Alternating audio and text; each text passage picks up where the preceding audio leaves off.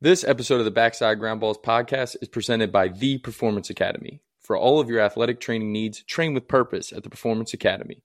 TPA houses a number of training resources from private baseball and softball instruction to team sports performance classes. Utilize advanced technologies like Output Sports, Hit Tracks, and TrackMan to take your game to the next level.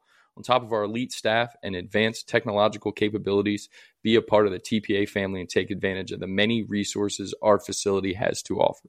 Want to go to a game?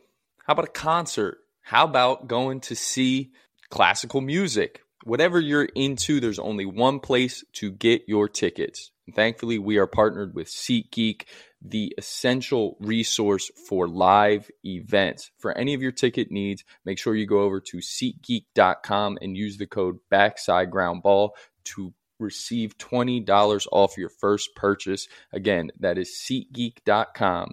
Promo code BacksideGroundBall to receive $20 off your first purchase.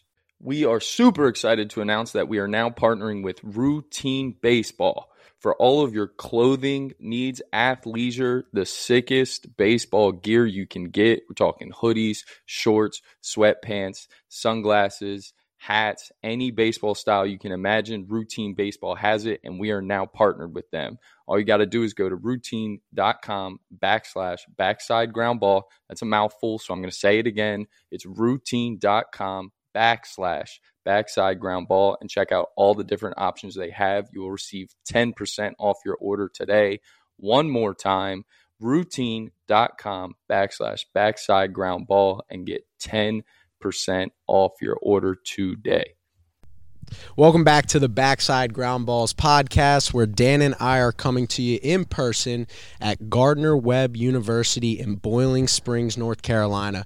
We got a jam-packed day that's going to have a facility tour for us, but first we're joined by assistant coach of the Running Bulldogs, Anthony Marks. Coach Marks, thank you for joining us on the podcast. Appreciate you guys having me, and I feel like I'm a pretty good candidate for the Backside Ground Balls because that's all I did. So, yeah.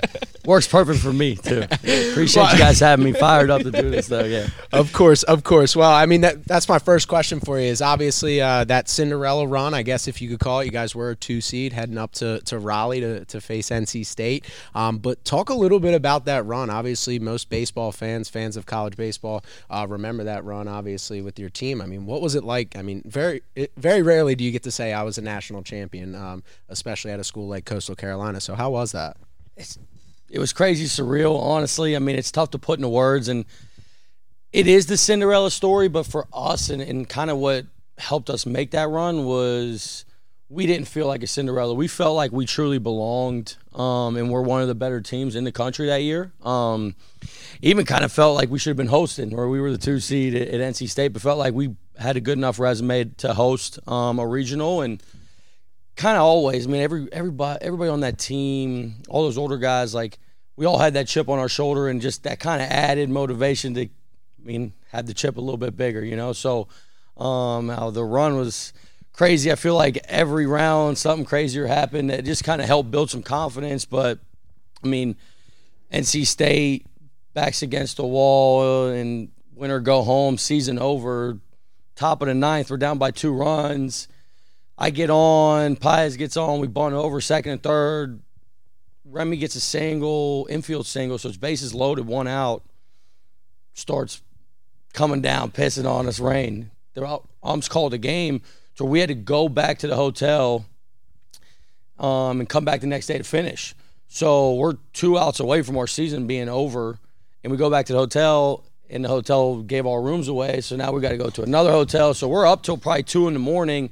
And the whole time knowing that, like, hey, we're 2 outs away from, especially all the seniors, our season being done, never playing college baseball again. And just in the hotel, still cracking jokes, the confidence that we had. Everyone was making jokes that GK was going to hit a grand slam. And, like, we that confidence you could kind of tell. And we got to the field the next day at 10 a.m. and scored 4 runs and ended up winning, and then paired up with LSU and the juggernaut there. And no one gave us a chance. And go in there and take 2 at the box, which I think was the coolest experience of my life. And then take down Florida first, who was the number 1 team in the country. Like, it just, every step of the way kept like, they have no chance. They have no chance. And it's like, we believe that we did, though. And I think that group of guys is very special.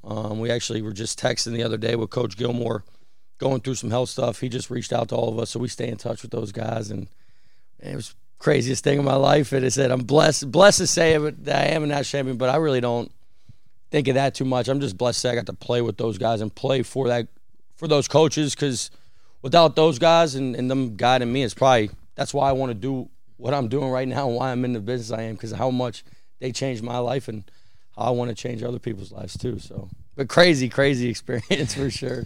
Do you ever draw back on some of those lessons? Like, that experience of, I would kill to have been in that hotel room at 2 a.m. just because, like, the wildness of the whole setting. And then, like you said, going on the road to LSU, which is notoriously one of the hardest places to play in college baseball, and you take 2 there and upset them. Do you ever, even in coaching or just in life in general, draw back on any of those experiences that have helped you kind of moving forward now, or is it just kind of a memory of, wow, I did that?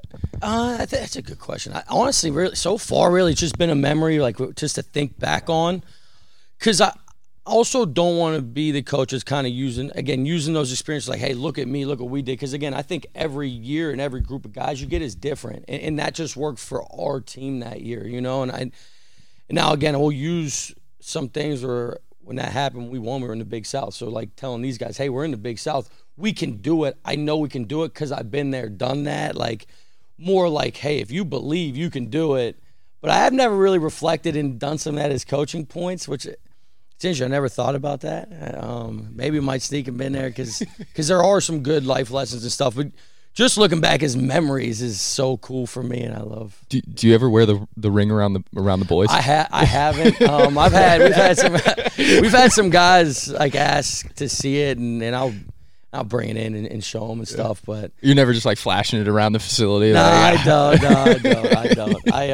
I keep it. Actually, it's at my house down the road, so I should have brought it up. But not for those guys, because again, I think that as cool as that was, like, we didn't do that for the memorabilia. We didn't do it to be like, oh, one that we just love being around each other, and that's really, I think, what helped take us to the next level. And we truly embraced the coaching cliche, man. Do it for the man next to you, and it is coaching cliche. But man, when you believe and do that stuff, it's crazy what happens. And when you're doing it for the right reasons, where also to try not to be like, hey, look at me. I was never kind of that guy where it's like, I want our group and our guys, and we have a good group. We did this fall. Where it's like, man, I want them to make their own memories and us win our own ring this year and be able to flaunt that thing around together. You know what I mean? I think that's the next kind of step with what we're trying to accomplish here. Yeah, and the big thing for lessons too from that run is when you think about team building, right, and culture building. We spent 55 to an hour talking with Coach Chester about culture and how important that is. The biggest thing when you go on runs like this, and I'm sure you can attest to this, like how that group handles adversity, how you look each other and you're just fighting for the man next to you, and it's past the bat and it's selfless, just know your role and things like that. Do you carry that into the offense that you guys have here at Gardner Webb? Like those lessons of like, hey, it's not necessarily about going 3 for 3 every day or hitting a bomb when you need to. Like it's about doing what's necessary to win a ball game for the guy next to you or giving the guy behind you an opportunity to have success as well. Oh, yeah, for what we do at Gardner Webb's offense, you're saying? Yeah, I mean, that's really how our offense is based and how our recruiting model, when I talk to guys that we're trying to recruit as position players, right? Hey, I'm not the hitting guru. We're not coming in here to change you. I'm not coming in to make you someone you're not. Coming into, we think you're a good player already. Our job is to get you to play your best version of you in whatever that role is. Again, we want everyone to have a different role on the team.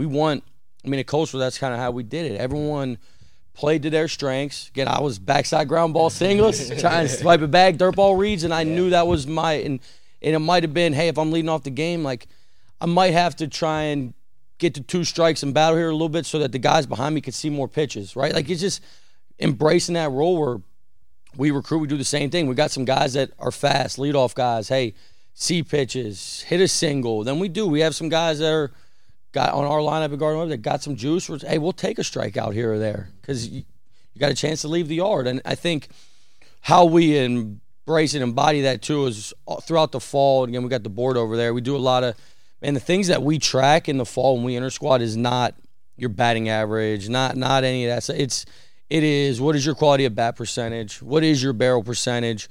what's your situational hitting percentage? Should we track with a man on second base, no outs, how many times you get that job done when you move him to third? With a man on third and less than 2 outs, how many times did you score that runner? Right? Because I think that's a piece to our guys should know, and the team should know who's doing it well and who's not doing it well, who's embracing those roles. And I think when you get that buy-in and you can do some of that stuff and you buy into that, I mean, the sky's the limit for an offense. I think that's the piece for us if we're gonna be very successful. Again, we call a spade a spade. We're not LSU. We don't have Dylan Cruz and some of those guys in the lineup. Like, we got to be able to win 3-4 different ways. If the wind's blowing in, we need to be able to bunt and steal second and hit singles, right? If the wind's blowing out, yeah, maybe we can hit some long balls, right? It's just we got to be able to win in multiple facets, and I think when we recruit, we try and recruit a bunch of different players to embody that too. Yeah. Real quick, you hear that, high schoolers? It's not about how many hits you get on a weekend. It's about how many quality at-bats and how good you are at situational hitting. But I know, Dan, you got to follow up here. I just wanted to get that out there.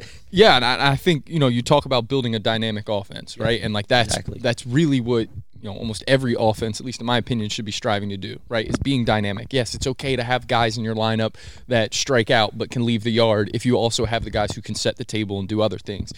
You talk about some of those numbers that you're tracking in the fall. How do you generate that buy-in from your offense of, okay, I'm not just staring at my batting. I am 0 for 15 in this fall?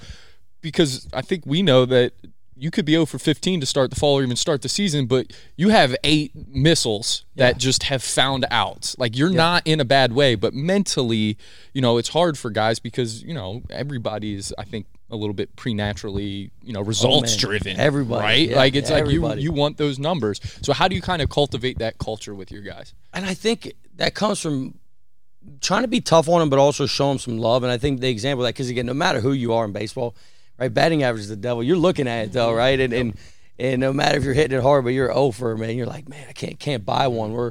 Example of that is last year. I mean, we had 2 of our better hitters. We'll just kind of go to one, Kurt Robinson, who was our best player. He's actually on staff now here at Gardner Webb. And, man, opening weekend in the first midweek, and we played 4 against Ryder and then A&T. He didn't have a hit the first 5 games, right? And he was our best player. When he goes, we go.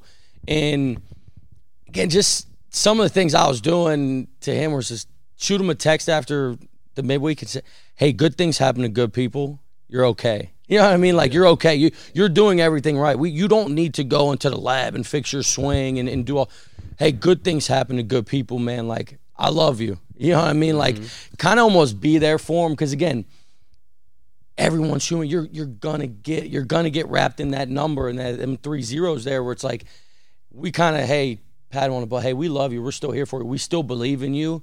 And try and give them that confidence when the number doesn't look good. But it's also, too, I think, those guys, and we can do that where he was the hardest worker on the team. The guys knew he was a leader. So, like, when we're still sticking with him, the other guys on the bench are like, oh, why is he playing when he's hitting 0? Like, he's still the dude. You know what I mean? Where it's just like, I think some of that also gets worked out by work ethic, and the guys know who the guys are and who they're not. And I think that's a piece, too. Hey, you got to put your ego aside when I think I'm better than this guy or that guy. But, I mean, without saying too much, it's like, hey, man, you're a good person. You work your tail off. Good things happen to good people.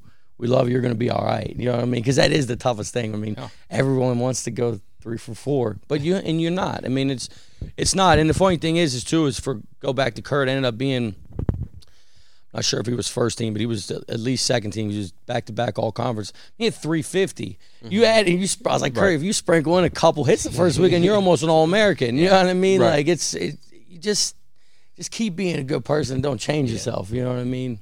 Water always finds its level. Exactly. Yeah. Yeah, and it's funny because you talk about that with hitters, and we want guys, and I'm sure you'd agree with this, we want guys to be goal-oriented, right? Yeah. But every time you sit down with a kid and you talk about their goals, it's like, well, all conference, all region, all American, I want to hit 400, I want to hit 5 bombs, whatever it is. And you're just like, when you get caught up, when you have that 0 for 20 to start and your goal is to hit 400, you're starting to calculate in your head, I got to hit 415 the rest of the way. If I'm 400. If I'm going to be all conference. Go 2 for 4. Right. This guy to go 0 for 4. I need to catch him up. Yeah. Oh, yeah. And how do you balance that mental side of getting guys to work towards their goals and be motivated to be better, but also not get caught up in that number at the end of the day where they could go 0 for 4, but in your book on the quality at bat sheet, they could be 4 for 4, quite frankly. That could be a really good day in your sheet. How do you balance those two?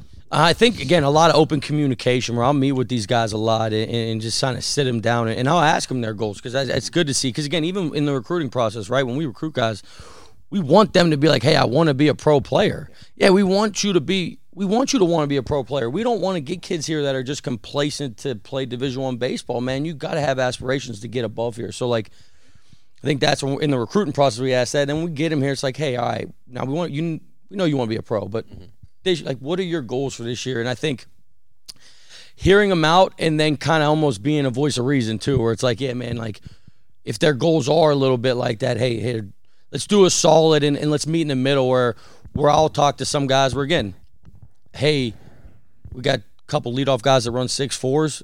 Their goals, and they've told me this, and I think it's great, they want to have 2-to-1 walk to strikeout ratio. Man, that's a great goal for you to have, right? Don't worry about your average. Don't worry about, like, I want to walk 2 more times than I strike out. I think that's great. And a guy who has some home run capabilities, like, I want to have as many extra base hits as I do strikeouts, right? If you're going to strike out close to 40, 50 times, like, we need you to have 35, 40 extra base hits. You know what I mean? Like, I think looking at some of that stuff instead of – because I think then the all-conference numbers and some of those things shake out if you can control what you control. And, again, be the player that's going to make our team go as well, you know? But I think it's good to hear those guys say they want to be All-American stuff. Yeah, it is, but it's sometimes, all right, now, but how can you get there? How can you become an All-American? All right, for you to be an All-American, you need to play the best center field. You need to probably even walk 3 times more than you strike out. You need to, every time you get on, we need to steal. And instead of putting a number on stolen bases, is we tell guys we want you to steal it at 80% success rate. We want you to go all the time, and I don't want to put a number on your bases, but, like, let's steal it at 80% clip. That means, man, when you're running all the time, you're also safe a lot of the time too, you know? Instead of putting some numbers on it, almost put the percentage and the ratio a little bit. But when you're trying to, again, create this buy-in and kind of set that culture, how important do you think it is for the offensive guys to kind of know where they stand with you and you know, within the lineup? I think it's very important. And again, you can see on the board over here, where, like, it's huge up here, and the bottom ones, the bottom numbers there, it's the top 3, and sometimes it's the worst 3. I'll change it up week to week. These are the top 3 guys who are the top 3 quality of bat percentages so far this part of the fall. These are the top 3 barrel percentages. These are the top 3 situational, or these are the top 3 hardest average exit velocities, or hey, these are the bottom 3 quality of bat percentages. These are the bottom 3 barrel percentages. And I tell the guys before we start, if your name's on here as one of the bottom 3, it's not to embarrass you. I'm not trying to embarrass you, but I also sometimes you need to know where you stand too. Right. So when you're not in the lineup, you can't be like, Coach, I don't get it. Well, and everyone else knows too, well, you're bottom 3 in everything that we put up here. Yep. I'm not trying to embarrass you, but hey, maybe it might be, oh, my name's on here for bottom 3 in all 3 of these categories. When everyone leaves here and we're done hitting, I'm going to stay up here for an extra hour. You know what I mean? I might need to. You know what I mean? So I think having, again, we know where we are.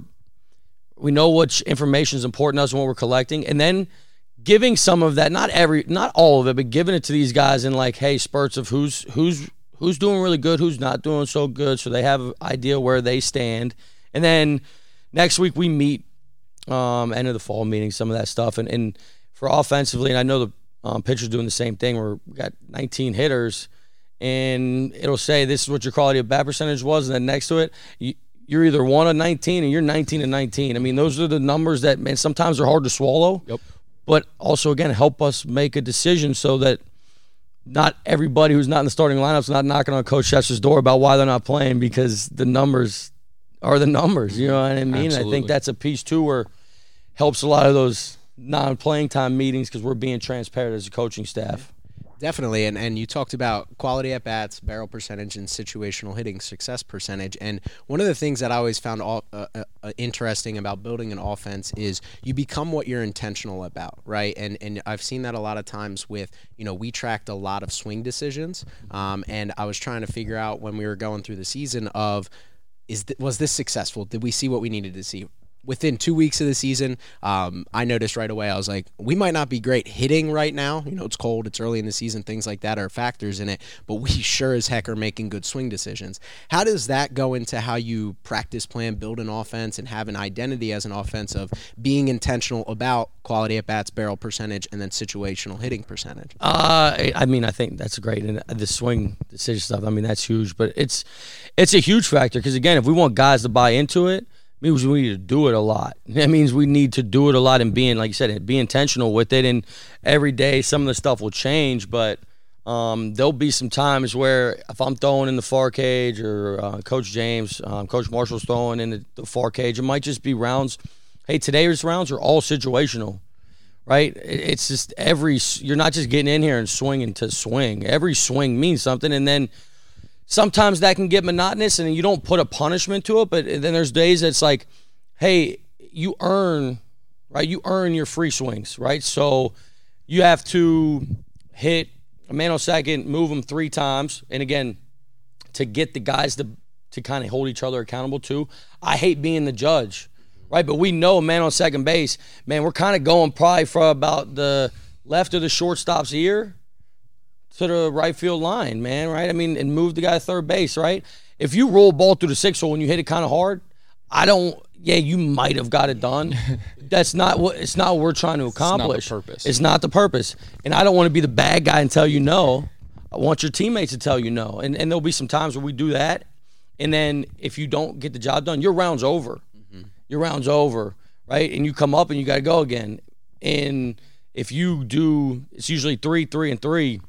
And you get all 9 right away, the last 7 minutes of that round, we might do 12-minute rounds, the last 7 minutes of that round, man, you're taking 0-0 hacks, hammering it off the batter's eye. But until you get the team rounds done, you don't earn free swings yet. So, it goes into a lot of what we do. Again, we very rarely do we just come in here and just, hey, do whatever you want and bang, you know what I mean? We'll do a bunch of 2-plate breaking ball stuff. Like you said, hey, which breaking ball should we be hammering and which one should we be laying off? Where does this pitch need to start? Do a lot of machine work on the field where it's saying 2 machines, hey, 2 strikes. Because, again, 2 strikes is important to us, right? If you're not a strikeout guy, we need you to battle and fight and spoil a pitch. So we'll do a lot of 2-strike work with the breaking ball and the big, and we literally can just put the fastball right in front of it and just let them compete. You know what I mean? I think – so it's a lot of the stuff we do team-wise offensively is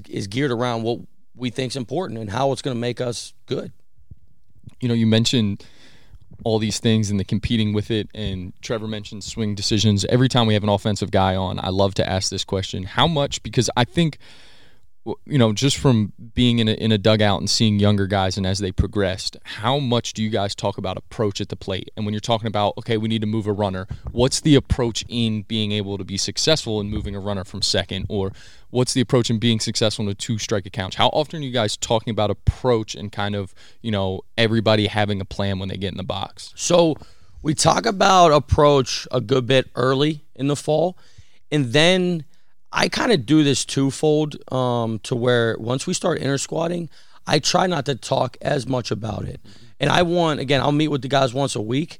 I want them to talk to me about their approach because some guys have an idea and a plan. Because I also don't want to just be like, hey, this is the one approach that one shoe fits all approach. Some guys have different styles. And then there's some guys that are like, I don't know, coach.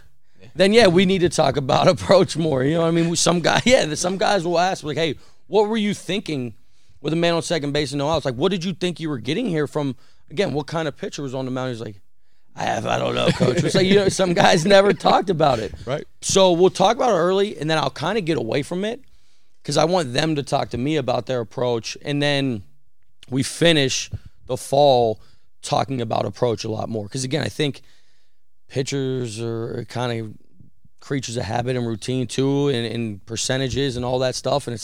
And a lot of guys didn't know too, and it's funny because, again, during inter-squad, I let them guys play, man. Be free. Yep. Be you. But there's a couple times I'm standing at third. I'm like, man, either no one's paying attention or there is no approach here because Coach Hardy's going first pitch fastball, and then to the next guy, first pitch break ball, then first pitch fastball, then first. It's like, man, no one's watching the tendencies of what's happening here. And now when we get into the spring, that's really almost all we'll talk about. And when we do scouting reports, it's a lot of percentages. And hey, this is what we should be looking for in these counts and in these situations. You know what I mean? I think it's huge, and you can execute those. It's huge. But you talk early, then I let them be free and kind of see who has a feel and who doesn't. Because some dudes do have a feel, and I get it. Which I love too, is Coastal didn't change me.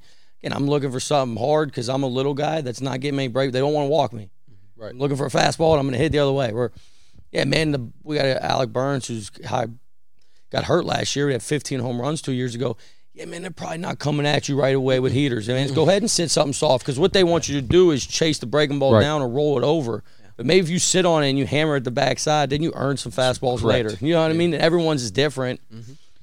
But if guys don't, and guys might have it, but if guys don't, it's funny to hear the guys who don't. They're like, I don't know, coach. Yeah, I don't know, see-ball, hit-ball, which is good for some guys. Yeah. But they're like, I don't know, coach. Can you tell me? You know what I mean? Yeah. It's funny you brought up the tendencies, and that was something that we track by paper through games. And I always say, I mean, for lack of a better term, apologize to Tommy and Dan over here. Pitching coaches are stupid, right? Just as I'm sure hitting coaches are stupid as well. But pitching coaches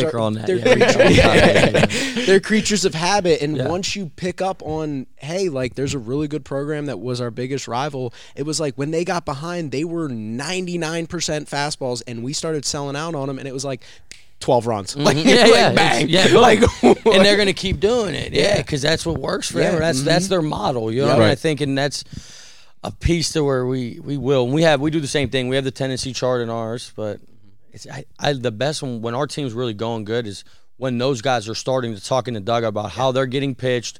Everyone's around. Again, who maybe there's a freshman. And I want to say I did the tendency chart at Coastal my freshman year. Yeah. And I truly believe it made me a better hitter. Oh, 100%. Because coming from Pittsburgh high school baseball, there ain't there's no approach. No one talks about none of that. It's like, I don't even know what pitch that was. You know what I mean? So I did, and it made me a better hitter because I was like, oh, man, dude. Man, every time someone got to second base, the first pitch was a breaking ball. Yeah. You know, and it was like, I didn't realize that. Yeah. Like, and when the guys started talking about that stuff, I'm like, oh, we're in a good spot. These guys are getting it. It's clicking. Yeah, that's when you found something. Yeah. And what I find interesting is, obviously, you've mentioned a couple times, your success as a player. You played professionally, obviously, hit at the top of a national championship lineup. How do you balance the ability? Like me, I always tell everybody, like, in my mind, I think I stunk at baseball, right? So it was easy to be, walk in, open mind, be humble, understand when, our three-hitter swings through our 76-mile-per-hour slop fastball that, like, yeah, that's going to happen, right? How do you balance the two of obviously knowing what worked for you, but understanding that might not work for your four-hitter and not building an offense that's centered around what worked for you, which obviously worked at a really high level, but might not work for 19 guys? Because of the way the coaching staff handled it at Coastal, really. I mean, again, what worked for me, they let me be me, and it didn't work for the two-hitter. It didn't work for the three-hitter. It didn't work for the four-hitter, the five-hitter. And, again, I tell you, I wasn't that good. I just got lucky. I played with a lot of good players on that team, and them guys were studs, and I just didn't want to mess up because I knew if I just got to first base, one of them guys was hitting a home run. When we wanted a two-run jack instead of a one-run jack, and I think it makes it easy for me to do that because those guys let me be myself and play my game, and I got to see how it allowed me to play free, loose, and fast, while also letting the rest of the team do what was going to help us win baseball games. And I try and do that the same with our guys. It's like, hey, man, like, and also, too, like, player side, like, again, when I'll talk about Burns a little bit. I mean, if he walks through the door, you'd be like, oh, it may be a pro hitter. He looks like it. When I walk through the door, it's not a pro hitter. You know what I mean? So it's like, obviously, what you do and what we do are two different things. Yeah. But still, again, I think that's the best thing for me, too, and as a coach, knowing that, like, I'm not I wasn't that great. I'm not perfect. And I need to be open-minded, too, because I need to find out what works for this guy, because I wasn't that type of hitter. So how do I become a hitting coach that can prove that I can work with the big power hitter too, even though I wasn't one? You know what I mean? I'm still learning in some of those areas too. What are some of the biggest things that you've had to evolve in from, starting out at Barton to now here at Gardner Webb with Coach Chester? What are some of the things that you feel like you've had to evolve in as far as whether it's putting a plan together, what you believe in offensively, or even just kind of coaching the guys? What do you think's the biggest change you've made since then?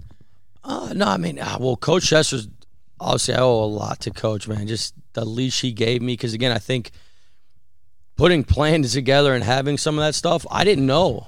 And the first day, again, Coach, too, when I kind of got to Gardner Webb and I took over as the offensive guy and the hitting guy, like, the first day, and, like, Coach is like, what are we doing today? And I'm like, whatever you want, Coach. And he's like, no, you're in charge now. And I'm like, oh, shoot. All right, yeah. I didn't even really think about it because I've never had to do it. So, like, and him giving me the freedom to make practice plans, mess up in practice plans, see what works for guys, see what doesn't, has been huge. And then also, too, I think the biggest one of the biggest ones is, like, making sure that we're holding everyone to the same accountability while letting guys be them. You know what I mean? I think it's like, man, it's that fine line of old school, new school. I mean, my coach was really tough on us. And you can be tough on certain guys, knowing which guys you can be tough on, knowing which guys you can't, while still trying to make sure that everyone feels like no one's getting played favoritism. Right. You know what I mean? Yep.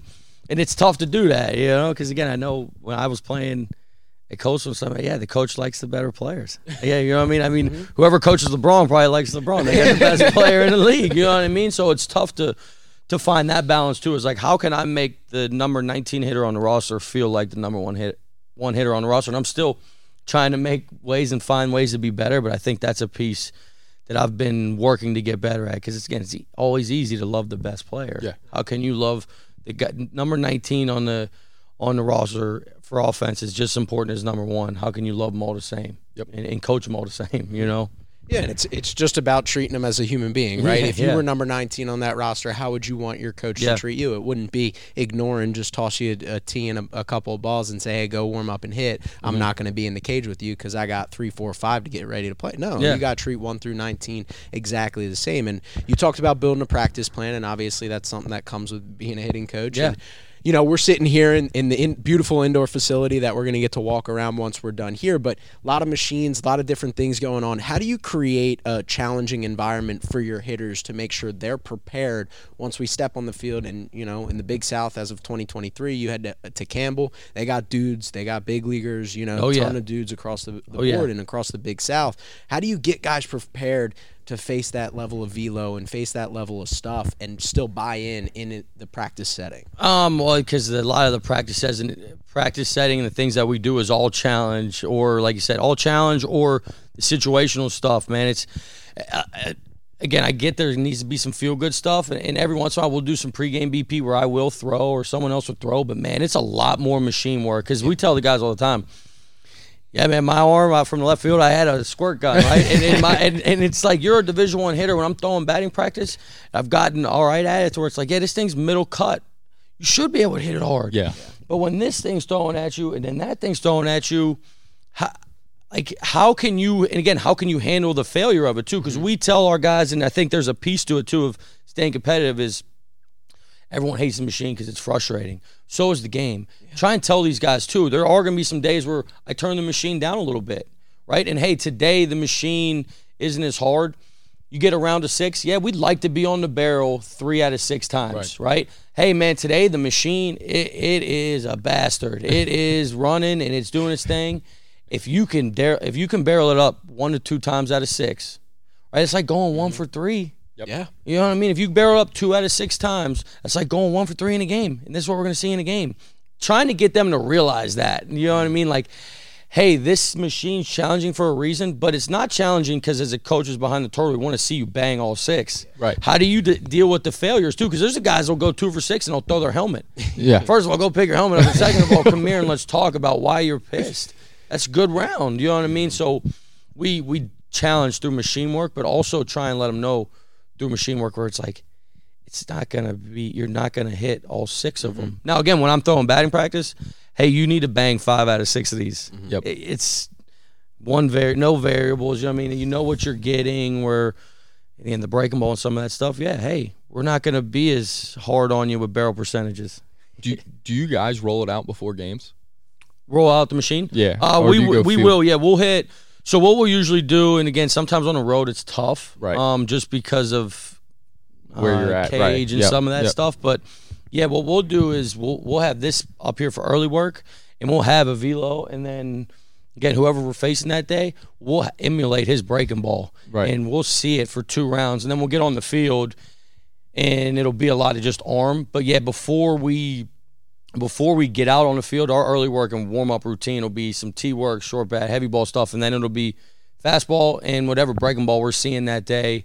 And then when we go on the road, if there is a cage that's close, we will do one group hitting on the field arm, and then we'll do the breaking ball on, because I think it's important to see the shape that we're going to see. You know what I mean? Again, when you start talking about some of the juggernauts in our league, and I mean, we get to go to Texas Tech this year, like, it's probably good to see some of that shape. And again, guys might not like it, but you need to train your eyes to see some firm breaking ball or firm spin before you get in there. So the first pitch, so when you get a first pitch banger, it's not the first breaking ball you've seen today. You know what I mean? And obviously it doesn't work perfect, but 90% of the time we're seeing something out of a machine, because I think it's huge for our guys. You know, you need to. Yeah. Right. And the more we do it, and we've been doing it a lot, the more the guys buy into it. Right. You know what I mean? So, like, it's easy, especially now. It's seeing how much the older guys like hitting it.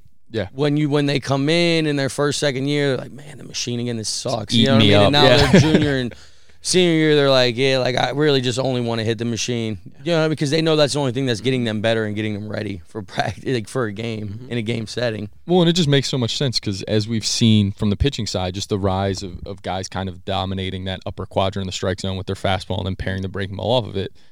That's what these things do better than, like, you're not going to see anyone backspin a baseball better than the machine. No, exactly. Like, you want to learn how to get on top of that kid that's 92 at the top of the zone, backspinning it. Like, get in here and get on this cage and try and find a way to get on top of it. Yeah. Right? And I mean, we talk about it all the time, where it's like just being able to emulate that, especially that fastball, because we've seen it, right? Like, just in the last couple of years, how much guys are just peppering that upper quadrant of the zone. Like, they're just going to backspin it. And so you hit it. Right. Yeah, make an adjustment to it. Right. I would say this, too.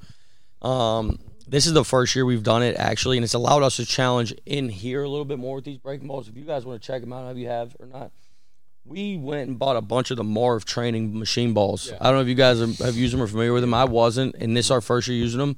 First of all, on the fastball, man, that thing takes off. It's a rocket ship. It takes off, and it's like, I love hearing, like, the young guys or the guys sit behind. They're like, man, dude, thing's rising. It's like, yeah, man, like, that's what pitchers are trying to do to the baseball now, though, and really it's not rising; it's just holding plane. Yeah, I mean, that's really what it is. Yep. And then, again, with the breaking ball stuff too, it's sharper but what it has allowed us to do is make the fastball firmer, make the breaking ball firmer, because if it hits them or if they get jammed or they fell off their foot, it doesn't hurt. Yeah, right. We're like, that's where I had to battle before, was like, man, we really want to challenge these guys, but man, if our best player takes a foul ball off his toe, man, we're screwed. You know what I mean? Now we got to hit these Marv balls, and it's like they get jammed or fisted, and it's fun. It's all good.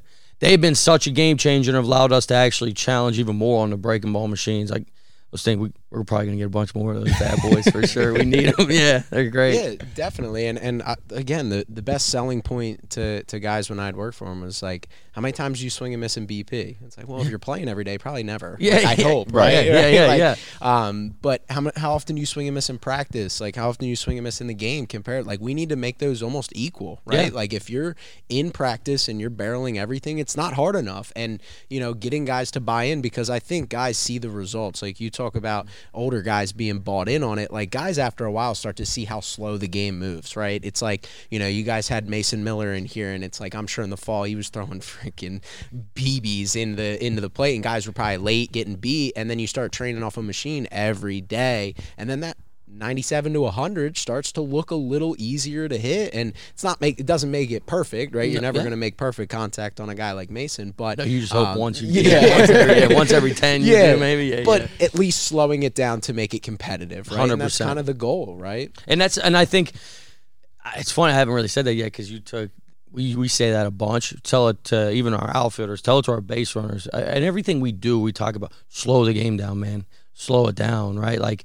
so it's great that you say it, but yeah, that's why we do this stuff. Is slow it down, right? Like, man, I try and tell our guys too, and it's tough. Maybe in some regular season MLB games, but man, like, watch the playoffs and the MLB, like the World Series, the divisional rounds. Like like watch those guys get in a box and just see how slow they are, see how methodical they are, and like because we do now a lot of video too, and like, man, you are like a spaz in there, man. Slow down so you can slow the game down and slow the baseball down, and I think doing that stuff, like you said, doing the machine work a lot, and we'll do every once in a while too. We'll try and stand in on bullpen so they see it more. Anything we can help to try and slow the game down, we try and do, because it's huge. And a lot of it's good seeing some of those freshmen the first couple times come in here and speed themselves up and think they have to, I gotta crush it, I gotta be on perfect time, or like in the infield or in the outfield,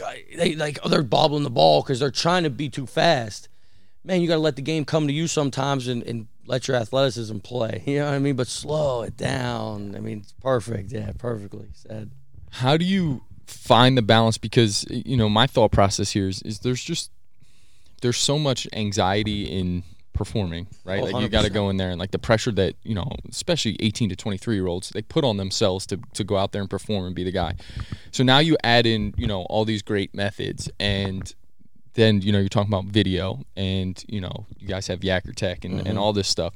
How do you then balance, like, dude, you got to, like, just relax. Take a step away. Like, stop worrying so much. It's not like you can't just you don't need 100 more swings off the hat. Yeah. You don't need to continue to grind video. How do you kind of balance that? Because it's great to have that stuff. Those tools are amazing, but sometimes there can be a little too much, right? 100%. I mean, I was a player too, where, like, sometimes I need to get away for a second. Like, because, again, I think when you overthink and you overconsume yourself in it, you're almost doing damage. Like you said, it can be too much. It's great resources to have, but when you are using it as like, I'm struggling, I'm going to just do more and do more and do more, you're almost hurting yourself, because now you're going to nitpick everything, where we know this game is failure. You're going to fail, so sometimes you need to step back. And I think a lot of that, too, it's tough to say because every kid's a little different, but for the guys that, hey, man, like maybe you just need to like not hit today, or like not take extra swings, or maybe stay off the video. Is like, again, like you try and sit down and be open-minded and talk to them. It's like, hey, we brought you in here because you're a really good player. Right? We brought you in here because you're a really good player. Now you need to go home for a second, play a video game, or hang out with your girlfriend, get your mind off the game, stop thinking about it for a second, come back here tomorrow, play loose, free, and fast, and be the good player that we recruited you to be, and not trying to say I got to do better, I got to do more, I got to do more, I got to do more. No, you need to do less, because you are a good player and you're hurting yourself by doing too much. You know what I mean? I think, but I think it's tough to say that, because I mean, besides almost just trying to be open with them and like, hey, take the day off. Some kids are still gonna do. Just wired that They're way. just wired that way, and it's the fine line, and you want guys wired that way though, right? Like you want the guy that wants to be in here and get an extra lift and get 100 swings in, but you don't want him to hurt himself either by doing too much, So that's that fine line of, I rather have all of our guys come in here and want to be that way, and then me just have to come up here and like, hey man, take today off. Right, because again, you don't want to be the kid that coach is always like, hey, go up and get extra swings. Go up and get extra swings. I rather have all the guys that are getting extra swings, getting all the extra video, and then I have to be like, hey, take the foot off the gas for one day. Right. You know what I mean? Right. I think we all want those kind of kids. Yeah, exactly. You'd rather be that guy. Yeah, you want those guys in your program. Like, hey, man, we love the work ethic, but you could use one day. You can use one day. You're going crazy. You're going to make yourself crazy in a game of failure. You really are. Yeah, and definitely 19 guys that are pulling on that side of the rope but wanting to work hard. That's usually what good offenses are built on. Obviously, we got still tour the facility, so I want to be respectful of your time as well. So just a couple more questions here. One of my big things that I've been more and more intrigued with recently is obviously kids and nowadays that are entering college, they have so much knowledge of their swing and Twitter and social media, and there is a lot of good out there, right? It's good information and being able to learn something, but how do you balance getting kids to not overhaul at every given struggle of like, well, I saw this and this guy teaches this and this guy teaches teaches this and this guy teaches this, and you're like, whoa, like, yeah, you got to be ready to hit 92. Like, we got to be ready to compete in the box, and there's a difference between being able to hit flippies and BP exactly with this perfect Instagram flippies, pretty swing, 100%. but then translating it into the game when we actually have to compete at a high level. How do you balance that in today's era? It's the toughest one, right? Because everyone wants to see what on Twitter is working. When someone's throwing them flips or someone's throwing them BP, yeah, man, like, yeah, your swing looks really good right there. Right. I tell our guys all the time, and it's funny because I told our guys this will be something that'll probably forever stick with me. I'm not a hitting guru. I don't know this perfect swing. I don't know any of that. I do know, though, I had an ugly swing. You go ask my college coaches. My swing was ugly. But if you're on time and you swing at strikes, you got a chance to hit the ball in the barrel. And you can go to this guy and have the perfect swing. And if you're late and you swing stuff in the dirt or over your head, I don't care what your swing looks like. You're not going to hit the ball in the barrel. So, like, again, we always preach to our guys. It's like, I'm not really worried about what your swing looks like. And now, again, so I'm not worried about what your swing looks like. We're going to start on the ground level of, again, through Yacker Tech, we could do a lot of this stuff. And by point of contact, where are you hitting the baseball, right?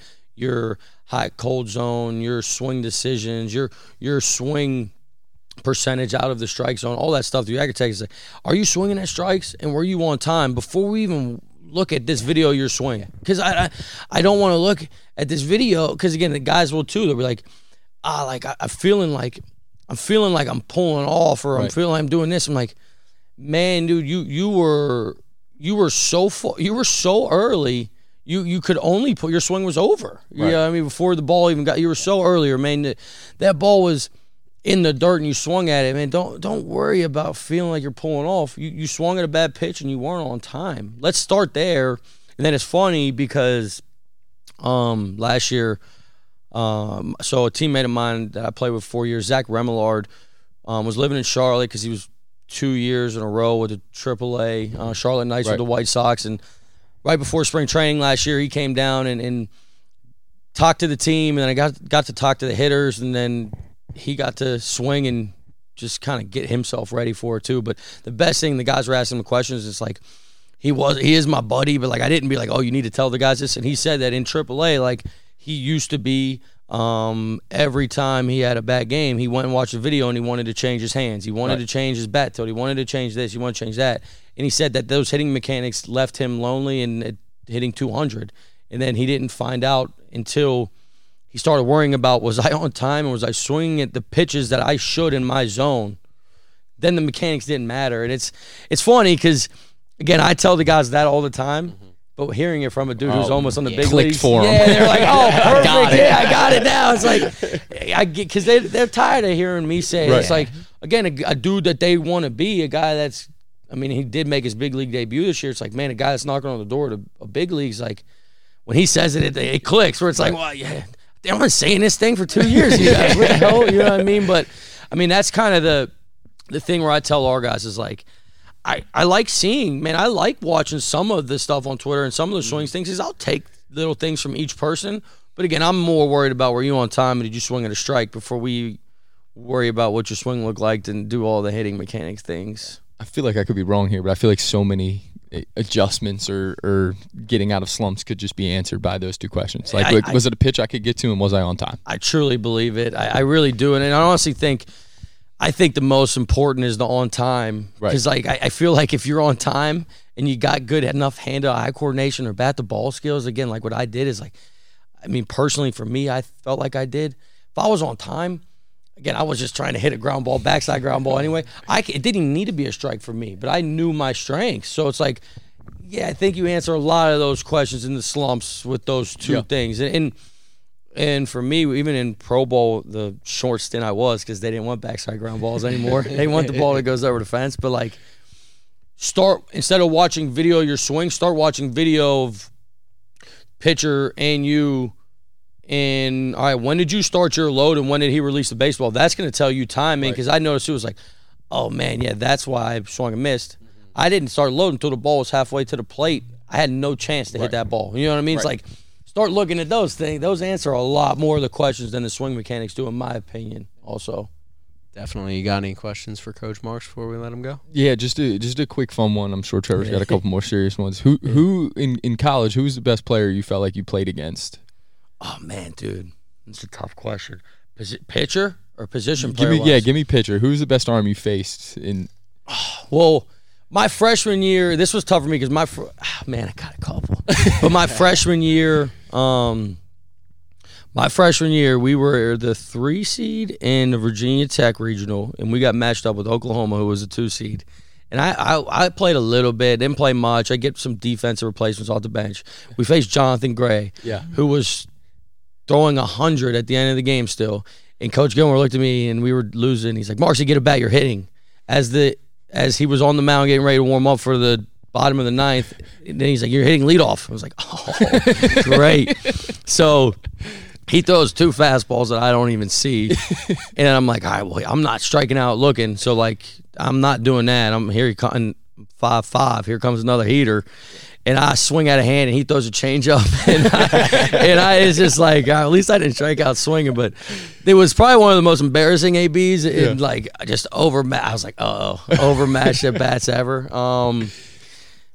Jonathan Gray is he was probably one of them good ones. Alex Lang's breaking ball was the best breaking ball I've ever seen. Dane Dunning was pretty good. Yeah, there were some studs. I actually didn't see when we faced Florida, AJ Puck only threw 1 guy. Mm-hmm. But then I ended up facing him in instructs, and left on left, it was impossible. It was another one. It was 3 pitches. Yeah. Put your helmet back in the helmet rack and just be like, wait, I think I'm going to get released soon. Yeah. This probably wasn't for me. Yeah, this ain't for me. Yeah, that was quick. Yeah. That's great. I have it written down here. The guys that played for that Florida team, I don't know if you remember this, but Pete Alonso, Jonathan India, Dane Dunning, AJ Puck, and Kirby Snead all played in the game that you guys played against them. And then Kevin Ginkel threw in game 2 for Arizona. He was obviously pitching out of the pen for the D-backs this year. Also some names, Bobby Dahlback and JJ Dahlback, I forgot. But I always forget about Bobby because he was, in my mind, he was like the hitter, was a stud. And then like he just started game 3 and was throwing 94. Like, I saw that. I was looking at the box scores. I was like, what? I know. And honestly, like our group text, we were texting a little bit. I honestly forgot about Ginkel in game 2. Like because you just think, I didn't even know he was like kind of in the league. He's like nasty. That. And he's nasty. We were watching him, and then I like go back and I was like, look through. I was like, I think I had 2 hits that game. I might probably had him off Ginkel. I don't think I should be in the league. Yeah, start doing that with your guys. But like, I forgot about Dahlback was a stud. I mean, that JJ Metajevic. That Florida team though that's loaded. Yeah, the Florida team was loaded. I mean, even that guys that probably. I mean, Buddy Reed was a first rounder, I think, that year, but never really made it. The catcher, J.J. Schwartz, was the dude who was like breaking all the home run records his freshman year. Like them dudes. That team was insane. And I mean, it's funny to think that team obviously had so many first rounders and big leaguers, and then LSU too. The next year, that was the national championship series. Right. Like and there was a lot of similar players on those teams. So to think that we beat both of them, you're like.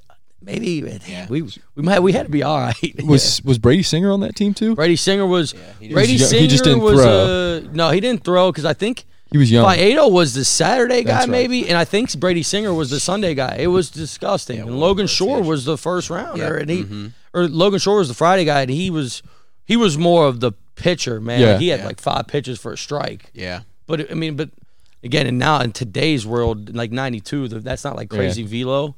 And for Florida, that wasn't crazy velo, but like he was a nasty pitcher. It was like 5 pitches for a strike. Well, and you mentioned that LSU team. They had Alex Lang, who's obviously pitching in the bullpen for the Tigers, and Jake Fraley was starting in left field. Dan and I played against Jake in high school. Did you? Okay, yeah. He took care of business. He's a stud. He's a stud. Yeah, that team was stacked too. Yeah, that was one memory too. I tell guys all the time about like the break on Alex Lang because again, a piece we tell for me to relevate. Or to kind of relate to our guys, like guys that are top of the leadoff hitters and stuff. Like I can relate, and especially mentality-wise, it's like, man, dude, when I hit first, even if I got out, I used to like, obviously the 2 hitters up, like go to the 3 hitter or the 4 hitter. I'm like, this guy stinks. Yeah. This guy stinks. So you're gonna crush him. Like he's lucky he got me out. Yeah. Like I'm trying to build confidence in these guys too. Tell them like, yeah, man, the fastball has a little bit of move, this and that. Like you're gonna crush this dude though. You're fine. And there was one AB where I came in after the first at bat. I grounded out to the pitcher off Alex Lang. And first of all, and it's a funny story that too is I was like, all week. I was like, he's going to throw me a fastball. And I was telling all my boys, I'm like, and I'm going to smoke it up the middle for a single. Like, that was me smoking it. I was like, I'm going to hit it right back at his feet for a single. Like, that was me smoking it. And that place got so wild before the first pitch of the game that I forgot how to swing and took 94 right down the middle. I was like, I knew it was coming. I've been saying it all week. I knew it was coming. I missed it. I, like, froze. I forgot how to swing. The place was so loud. I forgot how to swing. And I was like, I've been telling everyone. I look like such an idiot. I took it. But then he throws me a 2-strike banger. I took it because I was so good. I couldn't even swing. I didn't even know what it was. I just got lucky it was a ball. Yeah. And ground out the next pitch. And I look over to CO hitting third, and I was like, that was the best breaking ball I ever saw in my life. Like, it's like the first time I ever like gave someone props. I was like, don't hit the fastball. That was the best breaking ball. I don't even know what that was. Like, it was like 86. I swear it started in my head, and it went to my shoelaces. I don't know. We're in trouble if he's laying that first strike. We just had to take it. We had to take it. It was hilarious. CO, they always say it too. Like, you always said everyone sucked except Alex Lang's breaking ball. Because it was the best thing I've ever seen in my life.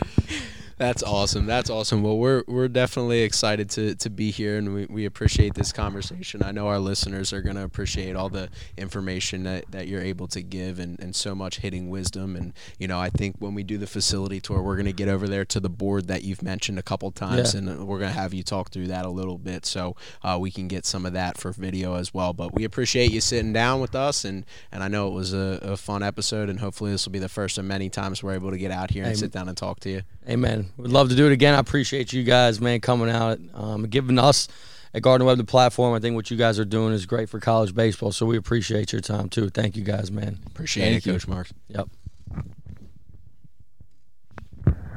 Funny. Couple funny stories in there. In series. Yeah, it's good. Thanks,